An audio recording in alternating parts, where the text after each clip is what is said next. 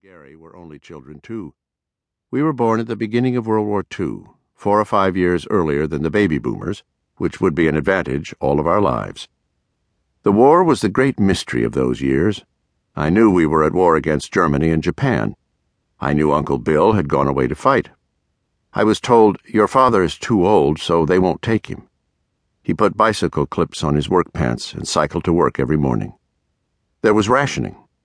If Harry Rusk, the grocer, had a chicken, we had chicken on Sunday. Many nights we had oatmeal. There was no butter. Oleo came in a plastic bag, and you squeezed the orange dye and kneaded it to make it look like butter. "It's against the law to sell it already looking like butter," my parents explained. Daddy and Uncle Johnny ordered cartons of cigarettes through the mail from Kentucky. Everybody smoked. My mother, my father, my uncles and aunts, the neighbors, everybody. When we gathered at my grandmother's for a big dinner, that meant 9 or 10 people sitting around the table smoking. They did it over and over, hour after hour, as if it were an assignment. After the war, you could buy cars again. The cars were long, wide, and deep, and I was barely tall enough to see out the window. 3 could sit across in the front seat, and 3 and a child in the back. You filled up at Norman Early's Shell station. He pumped the gas by hand into a transparent glass cylinder. He gave you green stamps. The great danger was having a blowout. We drove on the Danville Hard Road. It was a 1-lane slab.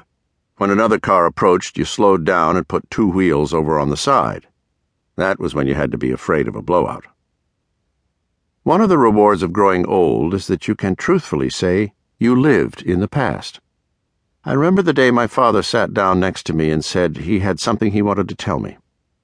We had dropped an atomic bomb on the Japanese, and that might mean the war was over. I asked him what an atomic bomb was. He said it was a bomb as big as 100 other bombs. I said I hoped we dropped 100 of them.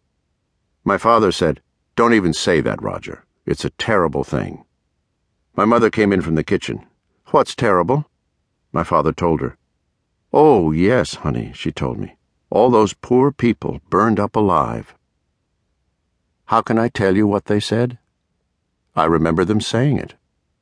In these years after my illness, when I could no longer speak and am set aside from the daily flow, I live more in my memory and discover that a great many things are safely stored away, that all seems still to be in there somewhere.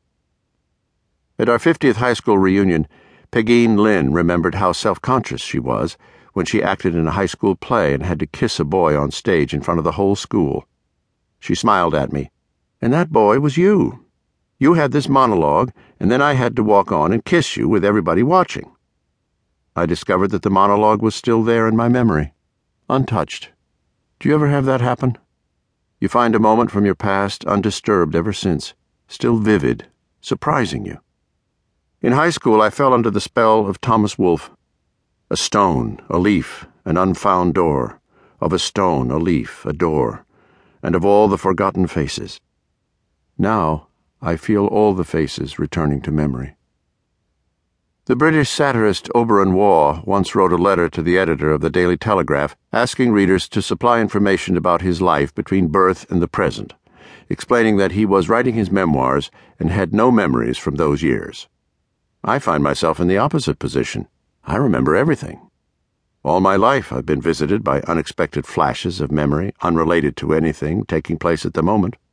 These retrieved moments I consider and replace on the shelf. When I began writing this book, memories came flooding to the surface, not because of any conscious effort, but simply in the stream of writing. I started in a direction, and the memories were waiting there, sometimes of things I hadn't consciously thought about since. Hypnosis is said to enable us to retrieve past memories. When I write, I fall into the zone many writers, painters, musicians, athletes, and craftsmen of all sorts seem to share.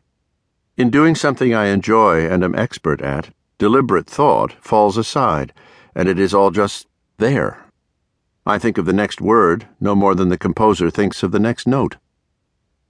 I lived in a world of words long before I was aware of it. As an only child, I turned to books as soon as I could read. There was a persistent need not only to write, but to publish. In grade school, I had an essay published in the mimeographed paper, and that led me directly to a hectograph, a primitive publishing toy with a